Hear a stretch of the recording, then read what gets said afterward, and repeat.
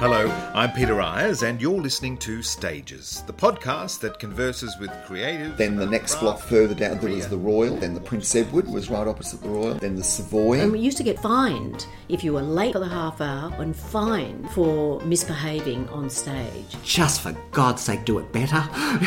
Sometimes that's all you can say. But when you've gone through that, you do get a lot of ego. And you go out there knowing that the one thing that's different every time is that audience. I didn't wake up until I was in emergency. I was around the world of actors as a child. Crawfords were needing a casting assistant. No business plan, no concept, no training. It's not something you could do now. Went to school on Friday, got on the bus on Saturday, auditioned for the show. They said, "You've got the role." I never went back to school again.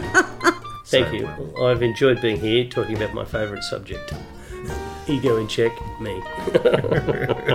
Yeah, it's a date. It's a date.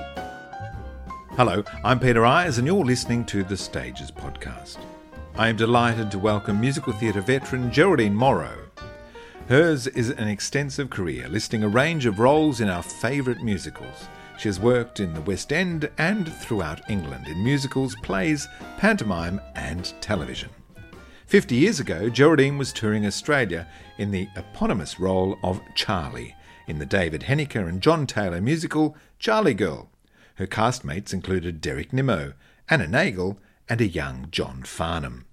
Now relishing being an octogenarian, Geraldine has quite a career to reflect upon, and delightfully shares anecdotes from her celebrated turns in shows such as My Fair Lady, Nonsense, 1776, Side by Sondheim, Once Upon a Mattress, Big River, The Phantom of the Opera, and Into the Woods. I'd not met Geraldine previously, but we had shared several phone calls in the planning of the episode. We caught up in my visit to Melbourne over Christmas. We recorded in the church hall where she now teaches singing, and established an instant rapport, especially as she came armed with a gift of the most exquisite shortbread and a lunch of the most delicious sandwiches, made just for the occasion. I had a ball meeting Geraldine. She is such a generous soul and is also one of the great leading ladies of Australia's musical theatre. I'm just a Broadway baby, walking off my tired feet, pounding 42nd Street to be in a show. Broadway baby, learning how to sing and dance, waiting for that one big chance to be in a show.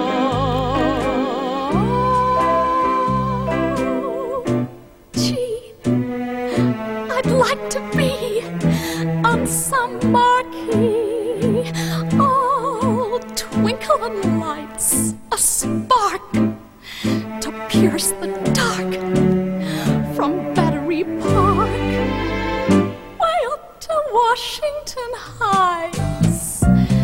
Someday, maybe, all my dreams will be repaid. Heck, I'd even play the maid to be in a show.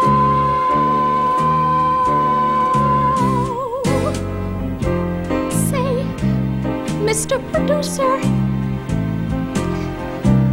I'm talking to you, sir. I don't need a lot, only what I got, plus a tube of grease paint and a follow spot. Someday, maybe, if I stick it long enough, I may get to strut my stuff, working for a nice man like a Ziegfeld or a wise man in a big town Broadway show.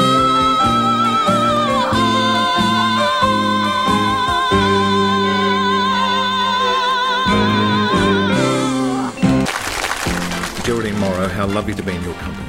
Thank you so much, Peter. Thank you for asking me. No, it's a delight. You're on my wish list from day one, I think, as one of the the veterans of the musical theatre scene in Australia. You don't mind being called a veteran? No, not at all. Yeah. I know how old I am, yes, so not at all. You've got quite a number of shows under your belt. I have, indeed, yes. Going right back to 1959, My Fair Lady. Well, before My Fair Lady, over in Perth. I was born in Perth. And I was born into a show business family.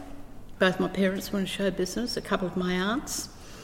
What about your grandparents? Was it a few generations? Well, my grandmother was more to do with wardrobe, making costumes. Right. And then Kevin Johnson's mother, my cousin Kevin, his mother, Auntie Peg, she was in show business. My youngest aunt, Auntie Kath, my mum's youngest sister was, and my mum, and my dad. My mum and dad ran a ballroom dancing school in Perth. That's where they met, because my mother had it first. My dad came to learn ballroom dancing, and she taught him, and then they got married. My mother also had another big dancing school in Perth for children doing all sorts of dancing, and that's where I was 2 when I started learning dancing from my mum. But so I sang my first solo on stage when I was 3, Alice Blue Gown, and but professionally I was 16, and Bobby Lim and Dawn Lake had a review. You tell him, love. Yes, that's right. Yes, I'll review.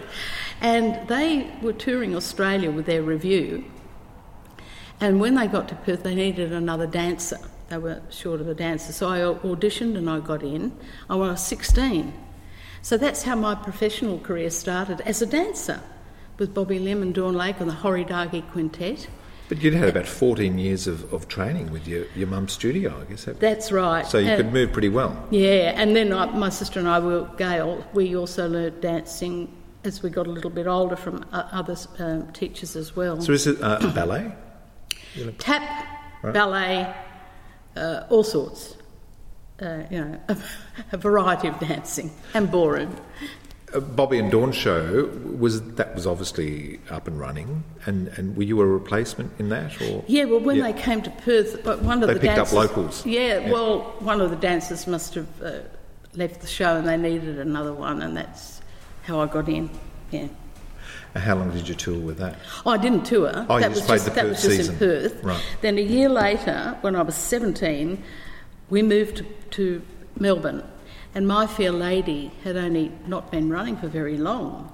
And we'd only literally, this is my mum and my sister, Gail, and we'd only literally been here about a week, something like that, when we heard they were looking for a new understudy to Eliza in My Fair Lady. So I went along and auditioned, and I got the understudy to Bunty Turner. That was like a day after arrival, I read. Well, was that true? Well, it's a bit longer than a day. It might have been about a week or so, yeah. But for the movie, it's a good a good story. But I had 4 days to learn the chorus, right. And then as soon as I was in the chorus, with Betty Pounder teaching me the choreography, of course, and then I had straight into rehearsals for Eliza, and a month later I was on as playing Eliza, and I was 17, so yeah. We tend to have no fear when we're kids.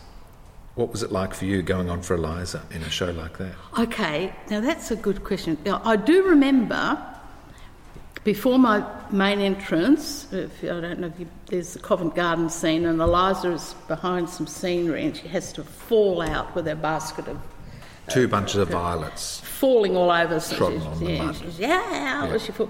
And as I was waiting for my first entrance, I remember my legs shaking, and I remember I must have felt nervous because my legs were shaking. But once I got out onto the stage, I was okay. I think you just got to concentrate, haven't you, on what you're doing. That's right. Yes. Dr. Footlights kicks in and takes over. Oh well, it's the. I don't know. As an understudy, did you get much rehearsal with the principals, or are you playing with them for the first time during? Well, I think mainly with the understudies, and then when I knew I had to go on, I had a rehearsal with Robin Bailey, who was playing Higgins. I did a little bit of rehearsing with him, from what I remember, not very much, and yeah. So the audition was with Pounder? When I auditioned, well, Pounder would have been there, and also Sir Frank Tate, who was the head of him, Williamson's at that point. Also, the musical director, who I cannot remember now. And my mother played for me. I remember that because she played the piano quite well. What did you sing? Something? I sang I Could Have Danced All Night. We already had the LP with Julie Andrews and Rex Harrison. We had it back in Perth, and we were playing because everybody had a copy, I think, didn't they? So I got to know the song, and I was able to sing I Could Have Danced All Night, fortunately. And I guess I was given a bit of dialogue to read, and they said, "You're in." And I thought, "Oh, wow, this is I thought this is fantastic," and they gave me a seat for that night. Well, you couldn't get in, but of course they would have a couple of house seats. But my mother couldn't even come with me. They just had one spare seat. And I sat there looking up at this wonderful show, and I couldn't believe that I was going to be in it. It was like, at 17, like all my Christmases had come at once. It was amazing, yeah. So exciting. That's the word, exciting. Very exciting, yeah. A show like that. Because it was a huge hit. It ran for several years, about 5 years. I was with it for 2 years. Right. I did Melbourne and then Sydney. And when I was in Sydney with it, I was in it for 2 years. Bye Bye Birdie came along, and it was for the same management, for J.C. Williamson's. And because it was for the same management, they allowed me to audition for the juvenile lead in Birdie, Kim McAfee, yeah. And I auditioned for that, and I got the role of Kim. And my cousin Kevin Johnston played Conrad. So that was very exciting, because I was then going into playing a principal role in the show too, But of your own, yeah. But so why did the family move over to Melbourne? Because my mother had been in show business all her life, and she was a great mother, but she tried to talk my sister and I decided we wanted to be in show business, and she was saying, really, because she knew what show business was like, she said, "Don't you think you should get a good 9-to-5 job?" She was being caring. Yeah, she was. But we were determined. We wanted to. So at that point, either Sydney or Melbourne were the places to be. That's where the work was happening. Yes. And so she brought us over here. Yeah. Great. Did Dad come too? No. My mum and Dad were divorced when my sister and I were very young. Right. Okay. So he moved over to England, and yeah. What a wonderful thing for Mum to do, to support you both. Oh, she was wonderful. Yeah. And then even like when we went into show business, she then realised that it was for us, and that's what she was very supportive always, yeah.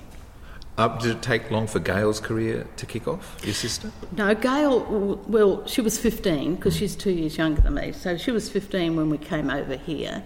And then, she got her break because Patty Newton, or she was Patty McGrath then, Pat Carroll and Ian Turpie, they were all in Bye Bye Birdie.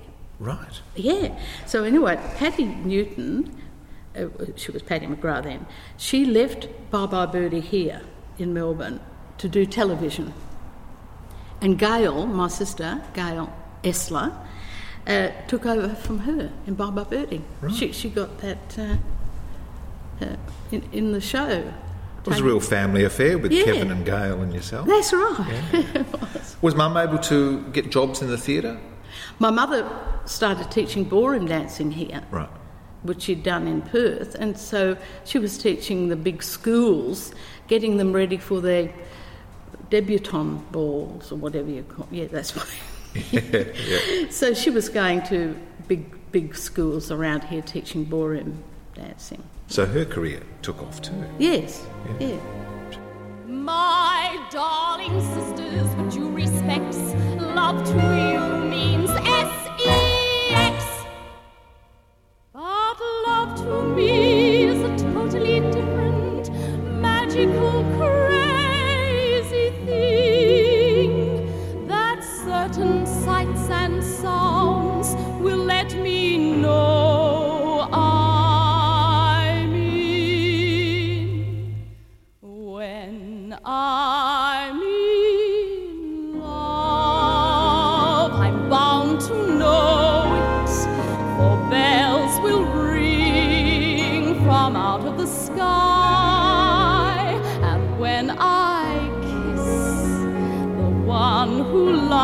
see.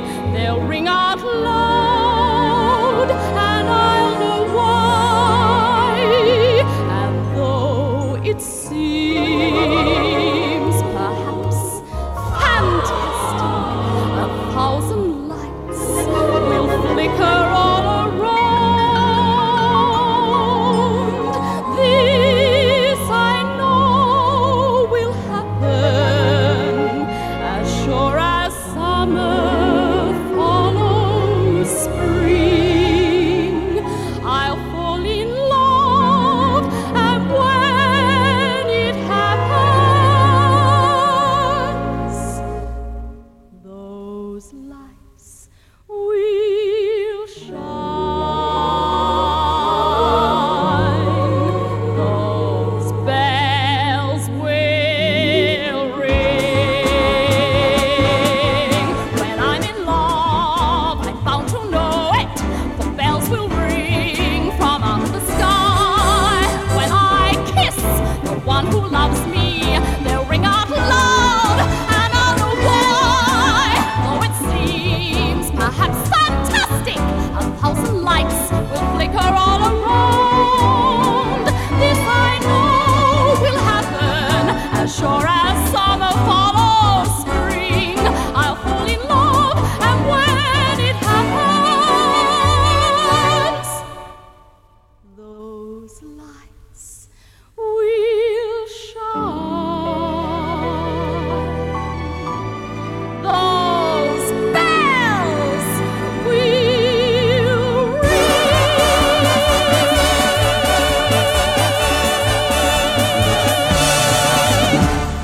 50 years ago, do you remember what you were doing? Yes, I was doing Charlie Girl. Indeed. I mean, that was a terrific. It was an English musical, wasn't it? And it starred Johnny Farnham and yourself, and Yeah. Dame Anna Neagle came out to do it, and Derek Nimmo. Yeah. They came out, and Peter Regan, who was the American lead in it, you know, who had I had a sort of like in the show, Joe, his name was John Farnham, played the role of Joe, was attracted to me, but then I had this other sort of going on with Peter Regan, who was playing the American. Margot Lee played his mother, and Margot Lee and Anna Neagle, their roles were they had been together in show business, and they had this, so they came to visit us in this elaborate home in England, where I as Charlie, I was the youngest daughter who, I spent most of my time in that show under motorbikes, looking as though I was fixing them, which I was in jeans and denim jacket and a cap on my head and a bit of looking mechanic. dirty. So it was nothing like me. No, not at all. You look very glamorous.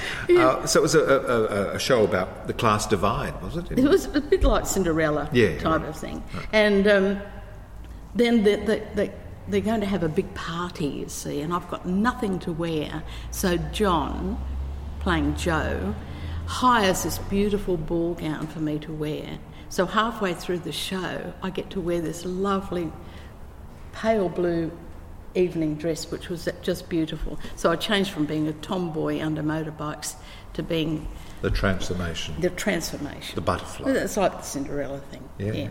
Or a My Fair Lady. Yeah, exactly. Yes, that's right. Very much so. I think that classic story. That's why those shows continue and were so popular. Yes, well, people love that rags to riches or transformation into the butterfly story. That's right, and because those sort of shows, I mean, are for everybody, the whole family, from children right through. Because Anna Neagle was very, very popular from all the movies she did in the 1940s. Herbert Wilcox was her husband, and he used to produce them. And she played opposite Michael Wilding a lot in these 1940s. So we had a lot of people of her age group coming along to see her. We had all these young girls who were mad about John coming to see him. And Derek Nimmo was very popular from his TV work. So there was never an empty seat in the house. And we did Actually, Charlie Girl could have run for a lot longer around Australia, but Anna had done it for 5 years in London with Derek.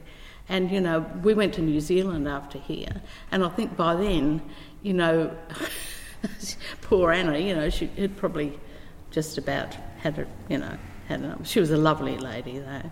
Beautiful lady. 71 to 72, I think that was a season over that period. Mm-hmm. Yeah, it's 50 years. Yeah. You were doing 1776 when you auditioned for Charlie Girl. Yes, 1776 was a wonderful show. I played Martha Jefferson. And one of only 2 females in that show? Yeah, that's right, yes.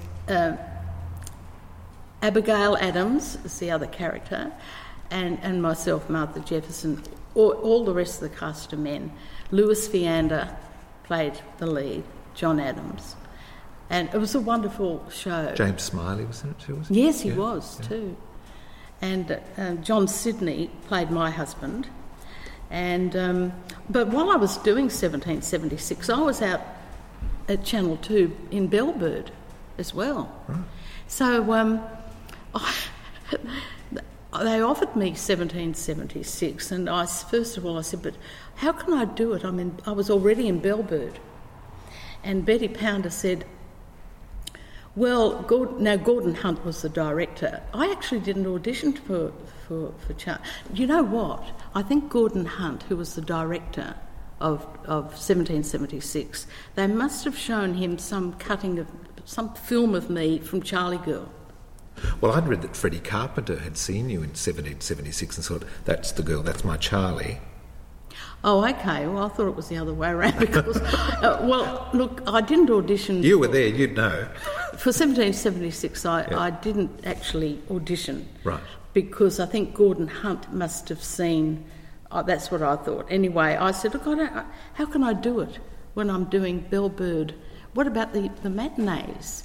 And they ended up saying, well, your understudy can do the Wednesday matinees, because that was the only only one I couldn't do.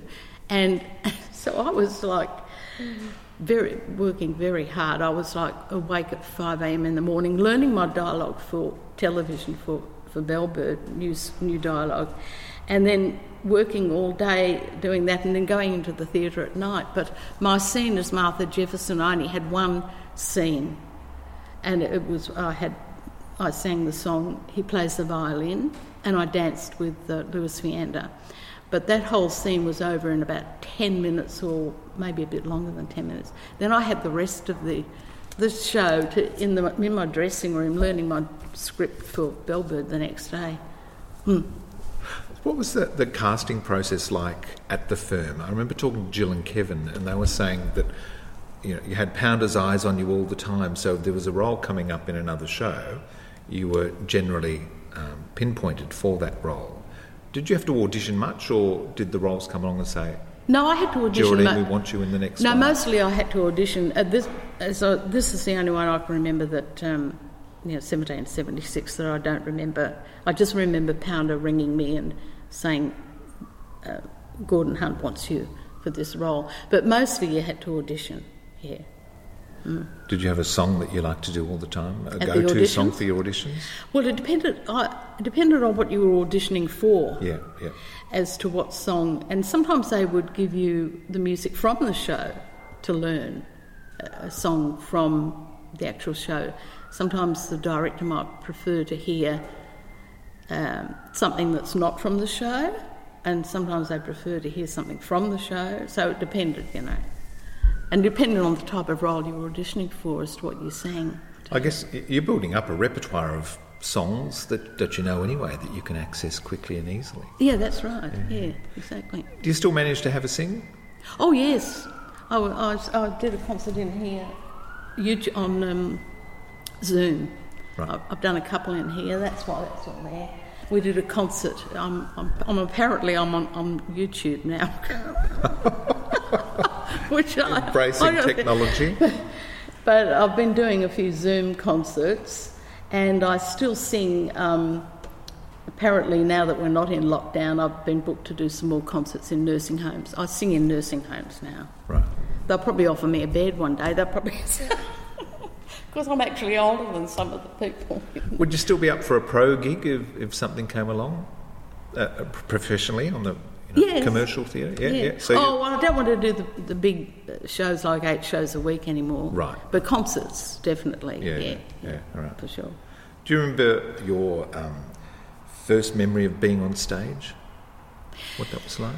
And what Well, was I it? don't. So I was only 2, so I don't remember back then. Right. My first concert when I was 2, I don't remember that. But what a book show? Did you do them in your teenage years at school or anything? Yeah, we did. At school, my mother used to come up and give dancing classes and produce shows. And my sister Gail, we did Pinocchio at school, and Gail.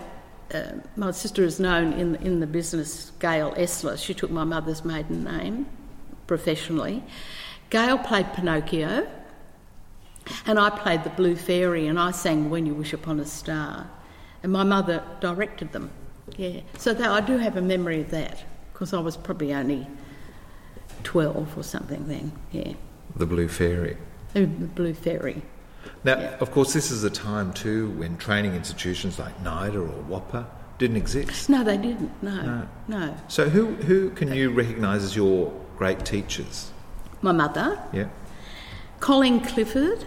Would you know that name? Yes, absolutely. Colin Clifford I learnt drama and singing from in Perth as a child and teenager. Also, the school we went to, St Joseph's School, I had a very, very good piano teacher there and an art of speech teacher. They were Sister Dimpner and Sister Margaret. And so I had all this training from my mother and other dancing teachers in Perth, Norma Atkinson, she was a wonderful dancing teacher. So both Gail and I had all this training from very young ages, yeah. And then it's learning on the job, I guess, just from the people you're working with. Exactly. I mean, Bobby and Dawn. Originally. Well, going back to that, in that review at His Majesty, it's still called His Majesty's in Perth. Yeah. I was allowed. We weren't back then. I don't know now. You may not be allowed in the wings too much now, but back then we were. And whenever I wasn't on stage, I was in the wings studying them. The Horidagi Quintet, I thought were fantastic. We had comedians, and I stood. Once I got out of my costume and into my next one, and I had time, I was out of my dressing room and into the wings and just watching them and learning from them. Exactly, yeah. Osmosis, absorbing all of that. Yes, that's right. Yeah. Yeah. Now, no agents in those days, I guess. No. You had to represent yourself and Yes. work out deals and all that? Well, I don't know. Well, your mum would have had a say too, I guess. She probably did. She probably did. We didn't have agents back in those early days. And I think it was like with Williamson's, whoever was in charge, like Sir Frank Tate, and they would tell you, they would just say that you'd just accept what they offered you until you got an agent, and then they would be the ones speaking on your behalf, With touring, I believe that they would give you the train tickets to get to the next destination. Yes. But there wasn't any living away from home or allowance or you're right. accommodation that was found or something. You had to do all of that yourself. Yes, you did. Yes. Well, I don't know at all. We would share a lot of the company. We would share digs here and there. When you're younger, you sort of you just. And I imagine there were several theatrical landladies around the country who would always take in the local touring show, the next touring show. Yes, we here in Windsor, when I was doing Bye Bye Birdie, I had a flat. Jill and Kevin had one flat. Gail and I had another flat.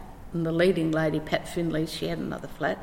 And they were digs from way back that I think Kevin and Jill had stayed there prior to Bye Bye Birdie, when they were doing Pyjama Game, Can and all those shows before. So they were very well known, those ladies, yeah. It's not a long way out of the city, but how did you get into work? You jump on the train or get cabs or? Probably a bit of both. Yeah, all of that. Yeah. We'd probably share cabs coming home at night. Maybe we'd just get in public transport, and I don't remember. You probably did a bit of both. Yeah. Because I didn't have a car back then. No. No.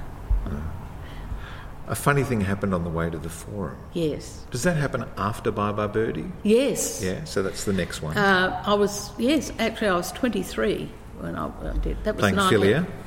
Playing Philia. And Jack Gardner, who played opposite me, now they brought out 4 or 5 principal men from the... Jack Gardner came from America. He played opposite me. Hero. We're still the best of friends. We're still in touch. Yep. He lives in Florida, in America, and his birthday and my birthday are the same day, same year. We're twins. So we send I ring him up, talk to him on the phone. We send Christmas cards, birthday cards to each other, and we're still the best of friends. That's a great story. Yeah. Have you got to see him much in that time since? No. No, so it's really just been... Yeah, I nearly, one time when I went overseas, I nearly saw him in America, but I didn't get to, Did he continue life as an actor? Yes. Yeah, not now he doesn't. No. But he did. He did for a while, yes. And Jack Collins, Clifford Mollison, Richard Walker, who had done My Fair Lady. Well, he was already here. Right. See, Richard came out for Fair Lady, but he stayed here. He didn't go back. And he, because he played Doolittle in Fair Lady, and then he and his wife stayed on here, and then he did Forum as well, yes. And Bob Hornery. And Bob. Yeah. Oh, what a lovely man. Lovely, funny man. And Will Mahoney, who was married to... Evie Hayes. Yeah. Now, Will had that role in... It's a funny show for him. Oh, I love it. I love it. I love it. Well, he was the old guy who had to keep running around and around so many times. They said, you've got to run around the whole of the village or wherever it was so many times. And every time he ran across the stage, he said, 4. And then the next time he'd come around and said, 6. And it's like... and he ends up being the father of Hero, doesn't he, or something? Or I'm trying to remember that. Yeah, it's a funny farce. But Will used to bring his little dog into the theatre in a zip-up bag.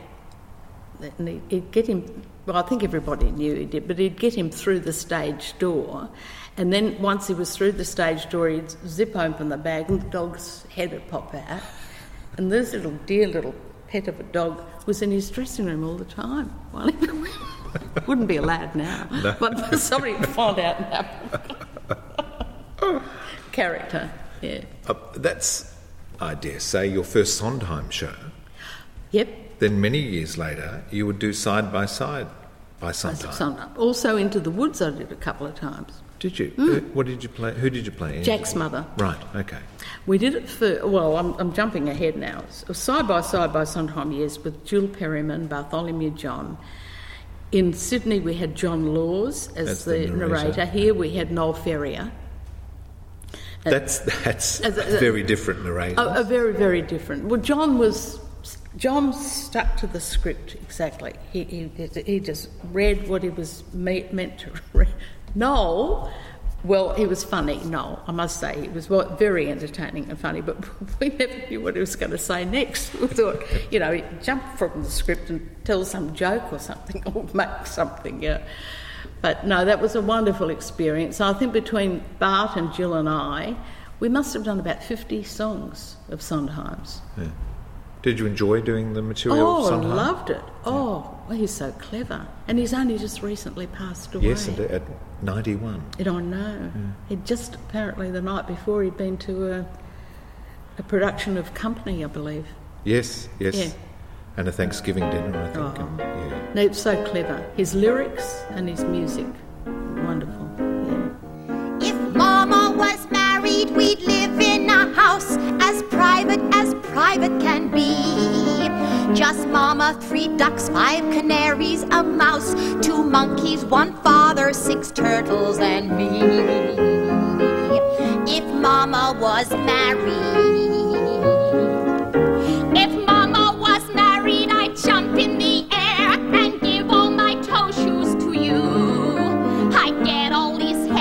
ribbons out of my hair, and once and for all I get Mama a too. If Mama was married, Mama, get out your white dress, you've done it before. Without much success, Mama, Godspeed and God bless. We're not keeping score, what's one more or less? Oh, Mama, say yes and waltz down the aisle while you may. I'll gladly support you, I'll even escort you, and I'll gladly give you away. Oh, Mama, get married today. If Mama was married, there wouldn't be any more. Let me entertain you. Let me make you smile. I will do some kicks. I will do some tricks. Sing out, Louise. Smile, baby. Mama, please take our advice. We aren't the lunts. I'm not planning rice. Mama, we'll buy you the rice. If only this once you wouldn't think twice. It could be so nice if Mama got married to stay. But Mama gets married and married and married and never gets carried away. Oh, Mama, oh, Mama, oh, Mama, get married today.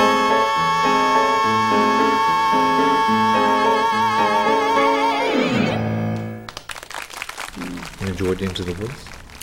Love doing Into the Woods. Well, the first time I did it was in the Botanic Gardens. And Patty and Matthew Newton played my son. Jack. Jack, wonderful. What a talent. He's such a talent.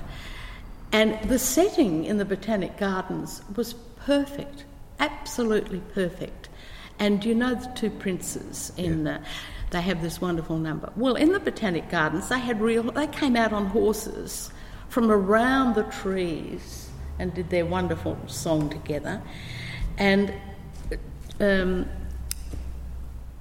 following year, I did it for the Melbourne Theatre Company with Roger Hodgman, directed it. So both times they were great productions, but different settings, of course, yeah. But I love doing Into the Woods, yes. Gina Riley did both the productions as I did. She played the baker's wife, and she did the one in the Botanic Gardens, and then, like I did, she did the one the following year for the Melbourne Theatre Company. We had, in the Melbourne Theatre Company, we had Lisa McEwen playing Cinderella. John McTernan played opposite Gina Riley, and Peter Carroll was our narrator, and his daughter Tamsin played Red Riding Hood. Yeah. Great cast. Yeah. Did you read reviews through your career? Did you take any notice of... I used to read them, yeah. Did you place any faith in them? Well, no, I kind of think, well, you know, they're entitled to say what they want to say, and if you get a good, you know, they didn't worry me, no. And I think as performers we know whose opinion we value from exactly. our friends and colleagues and all that sort of thing. Yeah. Yes. Yeah. Once Upon a Mattress. Oh, wow, what a show that is. Oh, I did that in Sydney with Sheila Bradley played the lead. So funny. Winifred. Yes. Winifred. Do you know? I swam de moat. Oh, so you know the show really well. I know the show, yeah. Isn't it funny? Carol Burnett did it originally. What a talent she is. And I played Lady Larkin, the juvenile lead. And that was great. Yeah. Did you get nervous at any point through your career? Oh yes. Yeah. It's quite normal to get nervous. Absolutely, yes. Have that adrenaline. Butterflies. Exactly. How did you manage your nerves? Well, you have to. That's it. You have to manage them. You don't let them manage you. And I've taught singing a lot, and I used to teach here, right where we are now. And I used to say to my students, "No, you never let your nerves control you. You control them." That's the whole thing. It's quite normal to be nervous. There's nothing wrong with that. But you have to control your nerves and don't let it be the other way around. Yeah. It's a psychological game, isn't it? It's a preparation. Yes. Yeah, exactly. Did you have a routine that you went through before every performance? Did you? I'd always warm up my voice. What was your warm-up? What did that consist of? Well, in more later productions, like in Phantom of the Opera and in Big River, by then the musical directors would give you a warm-up themselves. In the earlier days, you'd have to do your own. It'd be up to you. But then we would have, before the half-hour call, or around about the half-hour call, we would have a warm-up. And the musical director would give you exercises, and you just do, you didn't have to be there, but they liked you to be there. And so, but in the early, and now when I do concerts now, I make sure I do just a couple of scales at home, just to make sure my voice is there. And it just... Did you have many singing teachers through your career? Yeah, well, I had Colin Clifford in Perth, and I had another lady in Perth, Violet Concannon. Oh, her name just came to me. Well, why would you forget a name like that? Exactly, but you've probably not thought of it for several decades. Violet Concannon.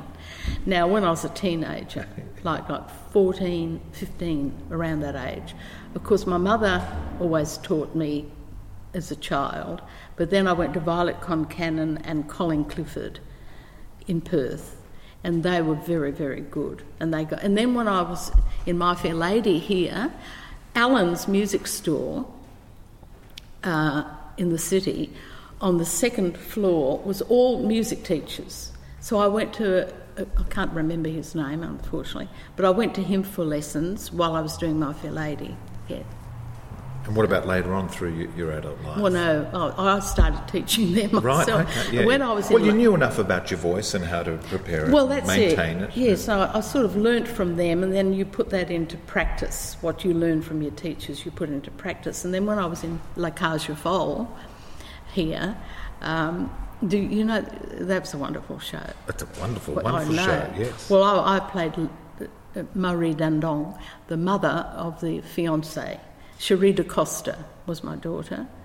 David Ravenswood was my husband. And and you all have to be made up into full slap and drag to escape. Well, I was as Marie. I was a very sedate sort of woman, and my husband was. We were shocked. Until the finale when they dressed us up in feather boas and things, but we were very serious type sort of characters. Oh, what lovely dishes, they're so delicate and frail. Mine have naked children, I believe they're only male. Oops, I think they're playing some exotic little game. Oops, I think that leapfrog is its name. Keith Michelle and John Ewing were fantastic playing the leads. But one day, one of the boys said, "Would you give me some singing lessons?" And I said, I hadn't taught at that. This is 1985. And I said, I've not actually really taught. He said, "Well, give it a go." I said, "All right." So I just, because I can play the piano a bit, I learnt the piano as a child, and I don't play well now, but I can play the melody line and I can play the scales. So I got permission from Dale Ringland, who was our musical director, to use, there was a piano off stage in the wings, and I said, "Can I use that piano?" And he said, "Yes, you can." So in between shows, I started teaching one, then another one came to me and said, "Oh, look, will you teach me too?" I ended up teaching. That's when I started teaching, with the dancers coming up. Well, they had to sing as well. They had to do everything. The Cargels. And I ended up teaching 4 or 5 of them. And that got me, then I started to realise, okay, well, I'm getting through to them. Yeah, so then I realised I could teach, and then during Big River, during that musical, I taught a couple of the dresses they asked me to teach. So then, years later, when I was not working, I thought, I'll start teaching. So I started teaching, and I was able to, I live not far from here. The people may not know, but we're in a church hall at the moment. And so I started teaching singing in here too, because I've only got a small flat and there's no room for a piano, so yeah. Well, it's great that you've got this facility available. Yes, yeah. So we're very fortunate in that a number of your performances have been captured in original Australian cast recordings, LPs. Yes. Charlie Girl, Side by Side by Sondheim, Big River, Yeah. La Cage aux Folles. Yeah. And the Glitter Sisters, I was with the Glitter Sisters, and we did a recording too. From, have you heard of the Glitter Sisters? I've heard about them, but tell me about them. Oh, okay, well, it's all 1940. John Finlayson directed it, and it's all well-known 1940s music. And there were 5 of us, all dressed, like the Andrews Sisters type of Right, thing. so that was the model? Yes, Yeah. And we did sketches as well as songs. But we did a recording. I've got an LP of us doing songs. Who were your sisters? Well, they varied. Depending on who was available. Who were the originals? I wasn't one of the originals. Right, okay. The originals, I believe, were Geraldine Turner, Colette Mann, Lane Lamont, Betty Bobbitt, and Phelan. And I took over from Colette Mann, but I was with it for a long time, all around Australia, and I actually had a break from it while I did Side by Side by Sondheim, and then I went back into it again. And so there was others were coming and going. There was Jackie Reese, Joy Miller, Lynn Lovett, Maggie Stewart, yeah. So John Finlayson had put it all together? Yeah, that's right. And he, it was really good, all wonderful 1940s music. Boogie Woogie, Bugle Boy, I can hardly even say that now. Of Company B. And all that, yeah. And some lovely ballads, beautiful ballads. So you were able to do the recording? So we did, yeah, yes. Great. So I imagine you've got all of those LPs in your collection? Look, I'm a hoarder. I've still got LPs at home, yes. My Fair Lady, of course, was a cast recording that you grew up with. Did you collect them, even if you weren't in them, along the way? Yes, I've still got quite a lot of LPs at home. I suppose if one was available, a show was coming up, you'd go and buy it just to hear the score. That's right. Well, there was a musical of Gone with the Wind, which they were going to do here, and I went and bought the recording, and I auditioned for the role of Melanie, but I got the role, but they never went ahead with the production because the company didn't have enough finances to put it on. So I forgot they knew I've got that one, and Well, that's a shame. It would have been interesting to see that show on. Yeah. I don't know how they would have done The Fire. Well, maybe that's why they didn't have enough money, because it would have been a huge production. The King and I. Yes. Tup Tim? Did you play Tup Tim? I played Tup Tim, yes. Okay, I've got a funny story. Mrs. Anna's the only white lady in the show, and of course I was Tup Tim, the Burmese princess. And so all of us, all the wives, all of us, we had all this. Texas Earth, it was called. It was from the earth of Texas mixed with water or whatever. We had to put it on all over us, all over our arms and our legs. Oriental makeup with wigs. John Truscott did our costumes. Who went on to win an Oscar, didn't he? For Camelot. Mm. Also, he did the art centre here. I guess he all did. the wonderful work in the Art Centre of John Truscott. We had the most magnificent costumes, but Sheila Bradley was the first Mrs. Anna, and then she became pregnant with her first baby, so she stayed with the show until she couldn't any longer, and they couldn't let the costume out anymore. And Jeff Warren was wonderful as the king. And well, what I was going to say is we had these wigs with, black wigs, of course, all of us. And this particular performance, Susan Swinford had taken over as Mrs. Anna. She was from England. And this particular performance, I was on stage with her, and I think it was leading into my solo, My Lord and Master. Anyway, Susan went off stage, prompt corner, upstage prompt. And when she got off stage, she apparently fainted or something. She said, I can't go back on, she wasn't well. They grabbed her under... I never knew this was happening. I'm on stage, not knowing anything of this. Right. So they grabbed her understudy, who looked nothing like Mrs. Anna. Well, she was one of the wives. They had 3 minutes, only 3 minutes. And she had oriental makeup, I suppose. Just to rip her costume off her and put the crinoline on her, Mrs. Anna's crinoline. And I never knew this drama was going on backstage. There was more drama going on backstage than was. So I'm on stage. I see the one Mrs. Anna go off that way. 3 minutes later, I look down. She enters OP downstage, and I said, "Oh, Mrs. Anna," and we went on with. She looked nothing like Helen. The understudy's name was Helen. I remember her name, and we went on talking, doing dialogue like everything was normal. And I'm thinking, what? First of all, I'm thinking inside, what's happened to Susan? And then I'm thinking, what does the audience think? At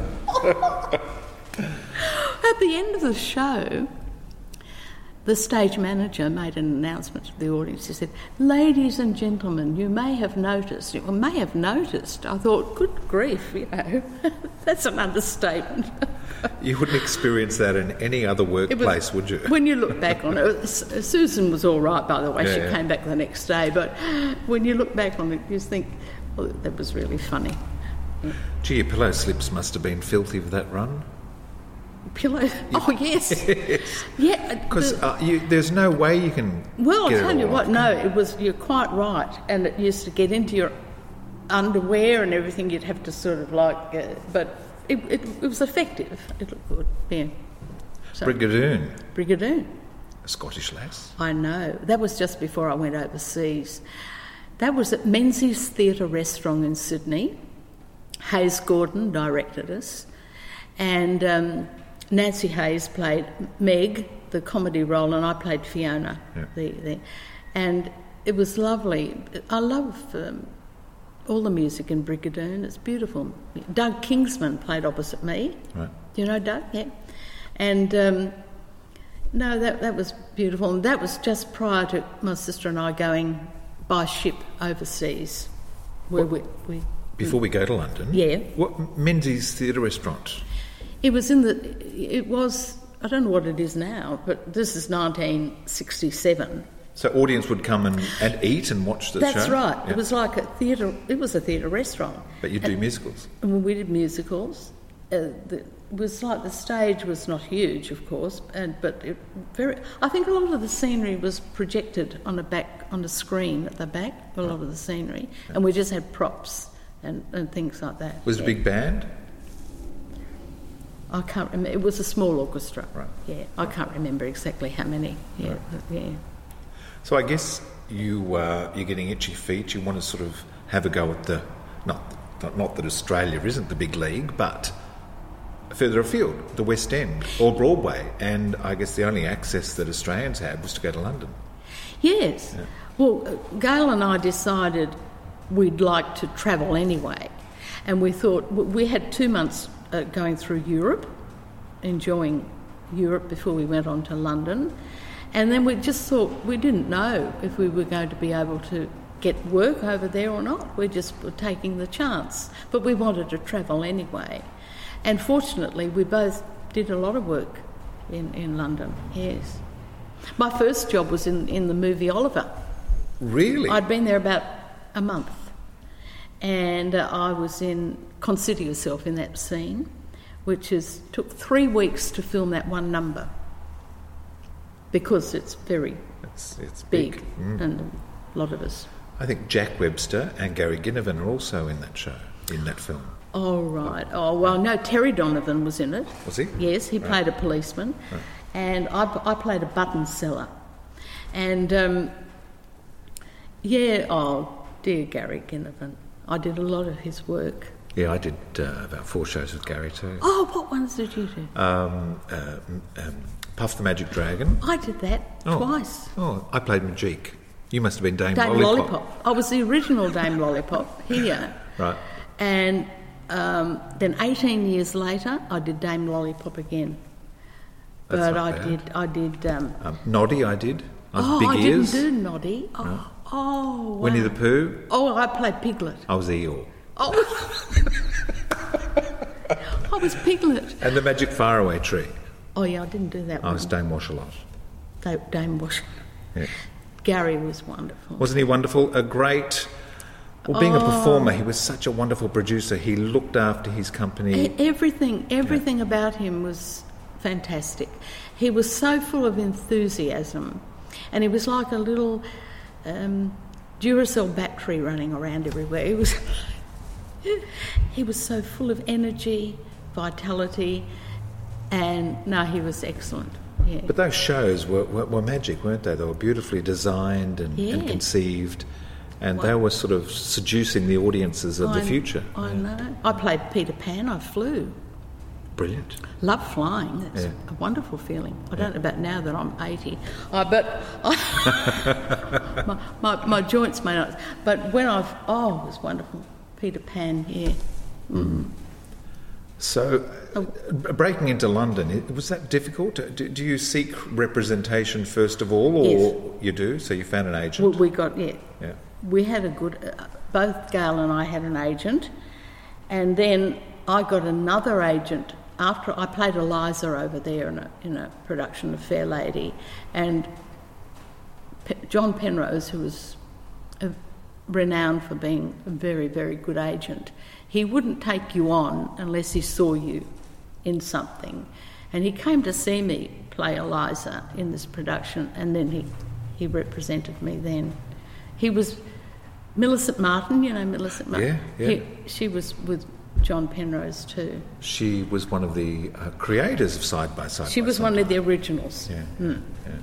And she's still working in America. Yes. She was in Frasier for a long time. Oh, I know. Absolutely wonderful. I love Frasier. And now she's in Grace and Frankie with Jane Fonda and Lily Tomlin. Oh, really? Oh, gosh. Yeah, great talent. Yeah, I know, yeah. And I saw her play Madame Morrible on Broadway in Wicked. Really? Yeah. Oh, she's amazing. Yeah. No Nanette in London? Yes. Yeah. I played Nanette. The girlfriend? Was that... The girlfriend? Any connection to the boyfriend, the girlfriend? Was that a... Well, it's the same style. Yeah. Oh, now you're asking me. I just wondered whether it was a sequel to... No, it's not a sequel. It's just similar type of... same type of show, really. Set in the same era, right. The 1920s. And, yes, good music, lovely old music, yeah. And you get back to the Cinderella story again in a musical called Cindy, which you played the lead in the West End. That's right, yeah. Tell me about Cindy. Cindy was again, it was like a modern-day Cinderella story. The family were in the Bronx, American, running a delicatessen. The parents, High Hazel was my mother, and they were running a delicatessen, and me being the youngest daughter, I was doing most of the work, and my two older sisters were, being ladylike, not sort of wanting to. It was a good fun little musical, yes. You were touring it in the provinces first before it went into the West End? Yes, we did at Westcliff-on-Sea in Essex, where I did a lot of repertory theatre. I did straight plays there, dramas, as well as revues and musicals and pantomime. And with rep theatre, if anybody doesn't know, it's like you're in the theatre all day rehearsing one play or show, and at night you're doing another one. So you're doing, and you're getting ready. Each one will run probably a week or maybe 2 weeks, depending on the show. And then you're rehearsing the one for the following. Yeah. That requires a really specific discipline, doesn't it? Well, it does. And I mean, I was only in my 20s at the time, so I had the capacity to be able to do it. And where I was staying in digs, as they call it, was right near the theatre. So I would wake early and look at my script for whatever I was going to be rehearsing through the day. Then there was a restaurant near the theatre. I remember that we all just went to this restaurant to get something to eat, when we could. And then back into the theatre to do another show at night, a different one. Yeah. That experience of rep, I imagine, helps you when you're doing shows like Bellbird and having to learn scripts. Yes, all exactly. the time. Yes, yeah. Sorry? Oh, I was just going to say I loved it. I really enjoyed it. BBC Television. Yes. The Gilbert and Sullivan operettas. Yeah. What a wonderful time when they would actually film and broadcast. Well, it was the beginning of colour TV too. Right. And the first one I did was called Titty Poo, which was really the Mikado, but they changed it to Titty to Poo. The music was the same, but they changed the dialogue to make it, because we had Hattie Jarks playing Katasha. What was she like? Oh, she was lovely and she was great. But because we had all these wonderful comedians, they changed the dialogue to bring it up to date. But the music stayed the same. And I played Peep Bo, one of the three little maids. Yum Yum, played by Mary Miller. I'm jumping forward a bit here now, but Mary was wonderful, and she ended up playing Madame Giry in the original Phantom of the Opera in London, and I played the role here. When she knew I got the role of Madame Giry here, she wrote to me congratulating me and sending a photo of herself as Madame Giry. I wrote back to her with a photo of me as Madame Giry. But she played Yum Yum in Titty Poo, and I played Peep Bo. Did she remember you working together? Oh, yes, because right. we did a stage musical together, and we also, the following year, we did Iolanthe for BBC Television. They asked me back to do Celia, the head fairy, and the Queen of the Fairies was Joan Sims, and I was her head fairy, Celia. Well, I tell you, she was a funny lady, because in between takes, she would entertain us with her humour. I remember her just being funny all the time. And Mary played the lead, Mary Miller, who I was just talking about. She played the lead in that. But then we did a stage musical together called Bless the Bride in London, out in Richmond, the Richmond Theatre, and I played her sister in Bless the Bride. So we did 3 productions in England, and then, as I just said, she ended up playing the original Madame Giry in Phantom. Yeah. Experiences like that original production of Phantom and even Lacage, you also have access to those American creatives who come out like Hal Prince or Jerry Herman, Arthur Lawrence. Arthur Lawrence came out to direct us in La Cage aux Folles. He was fantastic. And then Hal Prince came out to direct us in Phantom, and he was terrific too. He was wonderful. We've got wonderful directors here too, like Roger Hodgman, who directed Into the Woods for the Melbourne Theatre Company. We've got great directors here, but to have the original directors coming over to direct you from Broadway or London, yes, that's a wonderful experience too, yeah. Going back to Australia, why did you decide to return? Were you homesick? Well, we had told our mum and our family here that we would only go for 2 years, and we kept that promise. We could have stayed on. I mean, I'd just been offered another role, actually, in London, and my agent was trying to persuade. He said, I can get you an extension. I remember him saying that. I can get you an extension, don't worry, I can get you an extension. But Gail and I had said we would only go for 2 years, so we stuck to it, yeah. Do you ever wonder what might have happened if you'd stayed? Sometimes I did, not now, but I did it sometimes. But I don't regret it at all, because I came back here and I was fortunate to do all these other... Well, your career certainly took off again, didn't it? Yeah, so, I mean, and I was with my family, which I wanted to be. So, no, there's no regrets or anything, no. Did you enjoy being a nun? In nonsense, yeah, that was fun. Which role did you play? Were you the Mother Superior? No, I was Sister Amnesia. But very good. I said to the other girls, see, I can remember that, okay, there was Georgie Parker. Georgie Parker played the novice. She was the young one. I was Sister Amnesia. Robin Arthur played the naughty nun, Robert Ann. We had Maggie King was the Reverend Mother, and Lois Colander played Sister Herbert. And we're all tap dancing nuns. Underneath our habits we had these tap shoes with big colour bows on them.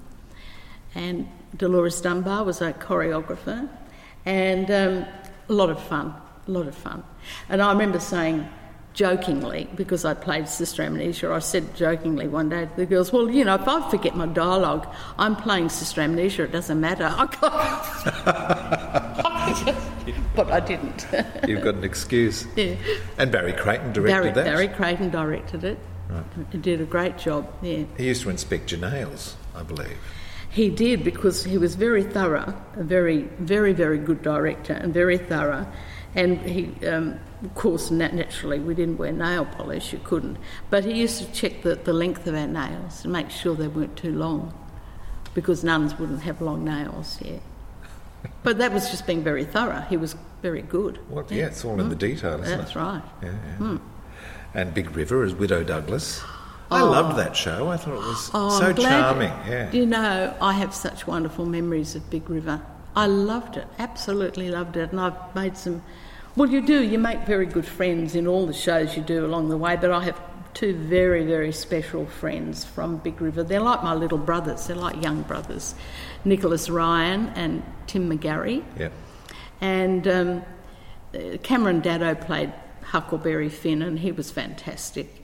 And I played the Widow Douglas in Act 1, and then I played Tom Sawyer's Aunt Sally in Act 2. Yeah. Darren Gilshanen. He was in it as well. He played Tom Sawyer. Yeah. Yeah.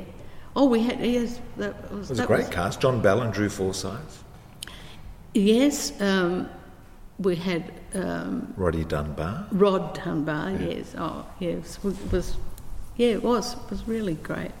So, again, a different style of musical, very country and western, wasn't it? Yes, it had a very... Yeah, we had a lot of banjos. You know, that sort of sound, you know, with the music. Yeah, it was good. Quite a contrast to something like Phantom of the Opera, which was very classical and soaring. Exactly. Did Jury get to sing much? She sang in the sestet, didn't she? Yes, and I had a few solo lines where I was delivering letters from the Phantom all the time. I was like the postman, the postie of, you know, here I have a note. The Phantom would always give me the notes to hand to other people, if you might remember. So did you... So I'd have a bit of solo singing here and there when I was delivering the mail. So did you think about what that relationship might have been between Jury and the Phantom? It was very mysterious. Did they know each other in a... I never thought of it that deeply. But Anthony Warlow, oh my gosh, what a voice. Yeah. And Anthony was great to work with. Our dressing rooms, Krista Lehman, who played Carlotta, my dressing room, then Krista's dressing room, then Marina, who's gorgeous, Marina's dressing room, and then Anthony's dressing room. And we're all in the basement of the Princess Theatre, those 4 dressing rooms. Then you go up to the next up above the stage level, there's another row of dressing rooms, with more people. But we were down, and Anthony has got a great sense of humour, and he would come to my dressing room and do impersonations. So then I'd go to his dressing rooms and tell jokes. His dressing room, telling jokes. So, for Phantom was a wonderful experience, and the technology of that show, my goodness, chandeliers and candles coming up, and there was one time. Dale Burridge, who played Raoul, we were on the bridge, he and I, up on the bridge, and he had to jump off the bridge and go right down through the stage. They had a great big mattress underneath the stage for him to, land on. But he was told, because of the mechanics, they said if the bridge doesn't come down to the right level for you, you're not to jump. Right. And there was a ladder that we had to climb down from the end of the thing. And this time I'm climbing down the ladder, and I didn't know that he hadn't jumped. And I feel clomp on my hand, and I thought, what's that? And I thought, oh, it's Dale. He's coming down. He couldn't jump because the ladder, the bridge, hadn't arrived. Come down to the right level for him. Yeah. But no, it was a wonderful experience doing Phantom, I must say. And having Hal Prince, as I said, come out to direct us, he was lovely. And we're about to see it again at the Australian Opera in 2022. Oh, wow. And it's never ending. They're doing a production of it on the harbour. On the harbour? Yeah, on Sydney Harbour. Wow, on the harbour? Yeah. Whereabouts on the harbour? Well, they've been, down at Fleet Steps. They've been doing it for about 11 years. They do a different opera there every year. Oh, okay, yes. So. Oh, wow. Well, I sang for Prince Charles at the Sydney Opera House. In a royal variety. A royal variety, yes. Right. Along with many, many other people. But Jill Perryman and I, we sang A Boy Like That from West Side Story, because 1978 it was, and we were doing Side by Side by Sondheim at that time.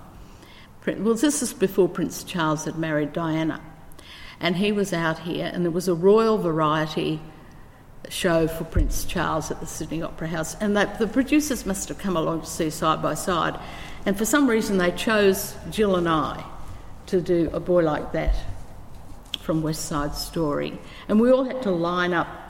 Oh, there's Graham Kennedy, June Bronhill, the Seekers, people from the Australian Ballet. It was a big cast, of course. We all had to line up afterwards to meet him, at backstage, yes. That was a thrill? Well, he had a good sense of humour, right. Because I remember what he said, because at the rehearsal we had hand mics, Jill and I, and the sound was absolutely fine at rehearsal. Well, at the actual performance, we had our mics out where you should have them, about this level.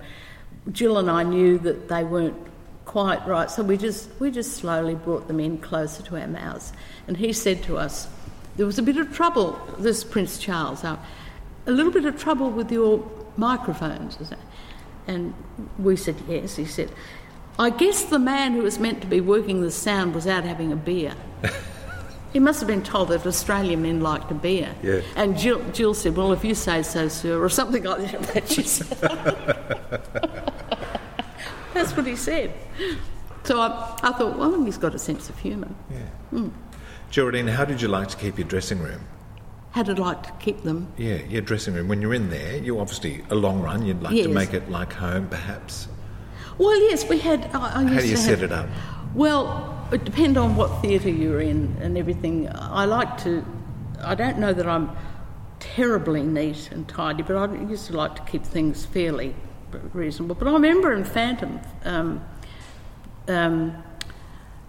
before I had the dressing room on my own, I was sharing with Sharon Miller-Chip, who played my daughter.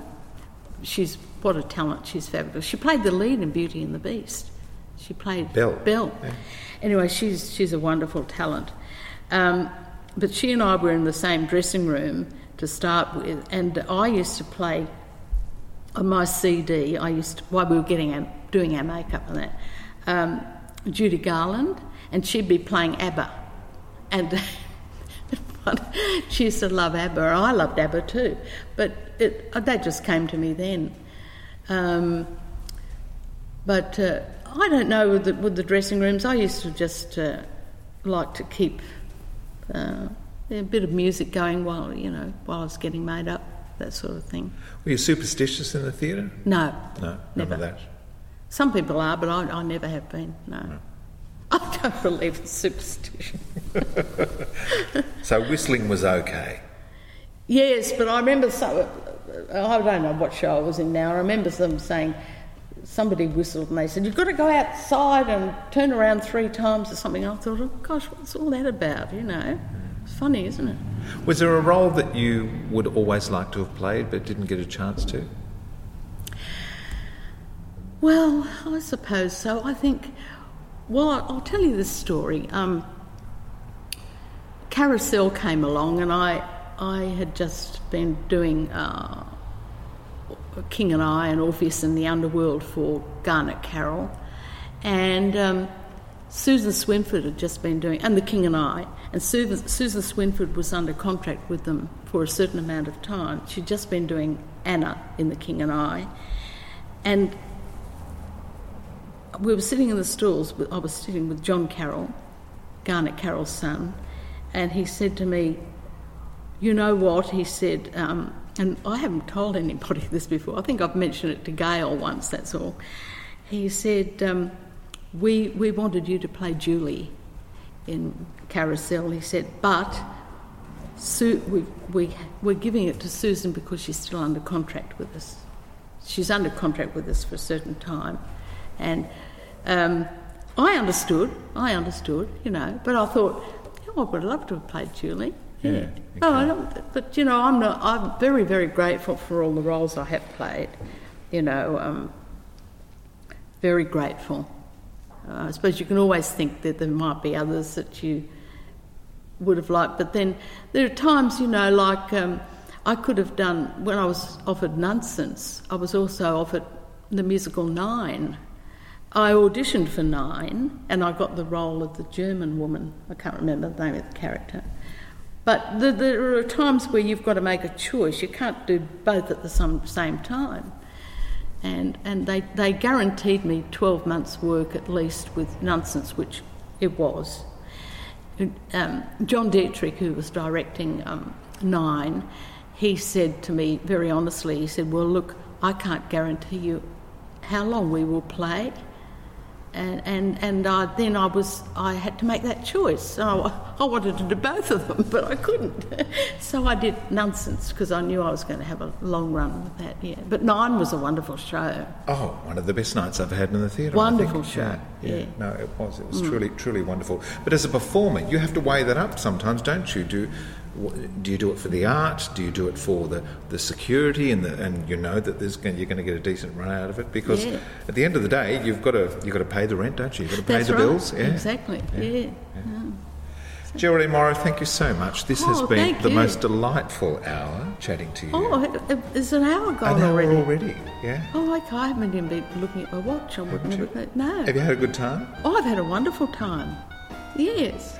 Well, really. I think it's great that you can reflect on such a vast career of incredible highlights. I mean, you've got a CV which would be the envy of many a music theatre performer. I think the roles that you've covered in your career. So thank you for what you've given us, to audiences. Thank you. Yeah. It's been a pleasure. Yes, thank you so much, Peter. Isn't Geraldine a delight? I told you so. We recorded that conversation back in December, and I have been so excited to share it with you. If you're an aficionado of Australian cast recordings, you will be familiar with the various performances of Geraldine that have been captured for posterity. Aren't we lucky? Thanks to Geraldine for a delicious conversation and a compelling lunch. Thanks too to Martin Croft, who suggested Stages record with Geraldine and for helping us to connect. Thanks for joining us in this episode. I'm Peter Eyes. Keep well, keep warm, and I'll catch you next time.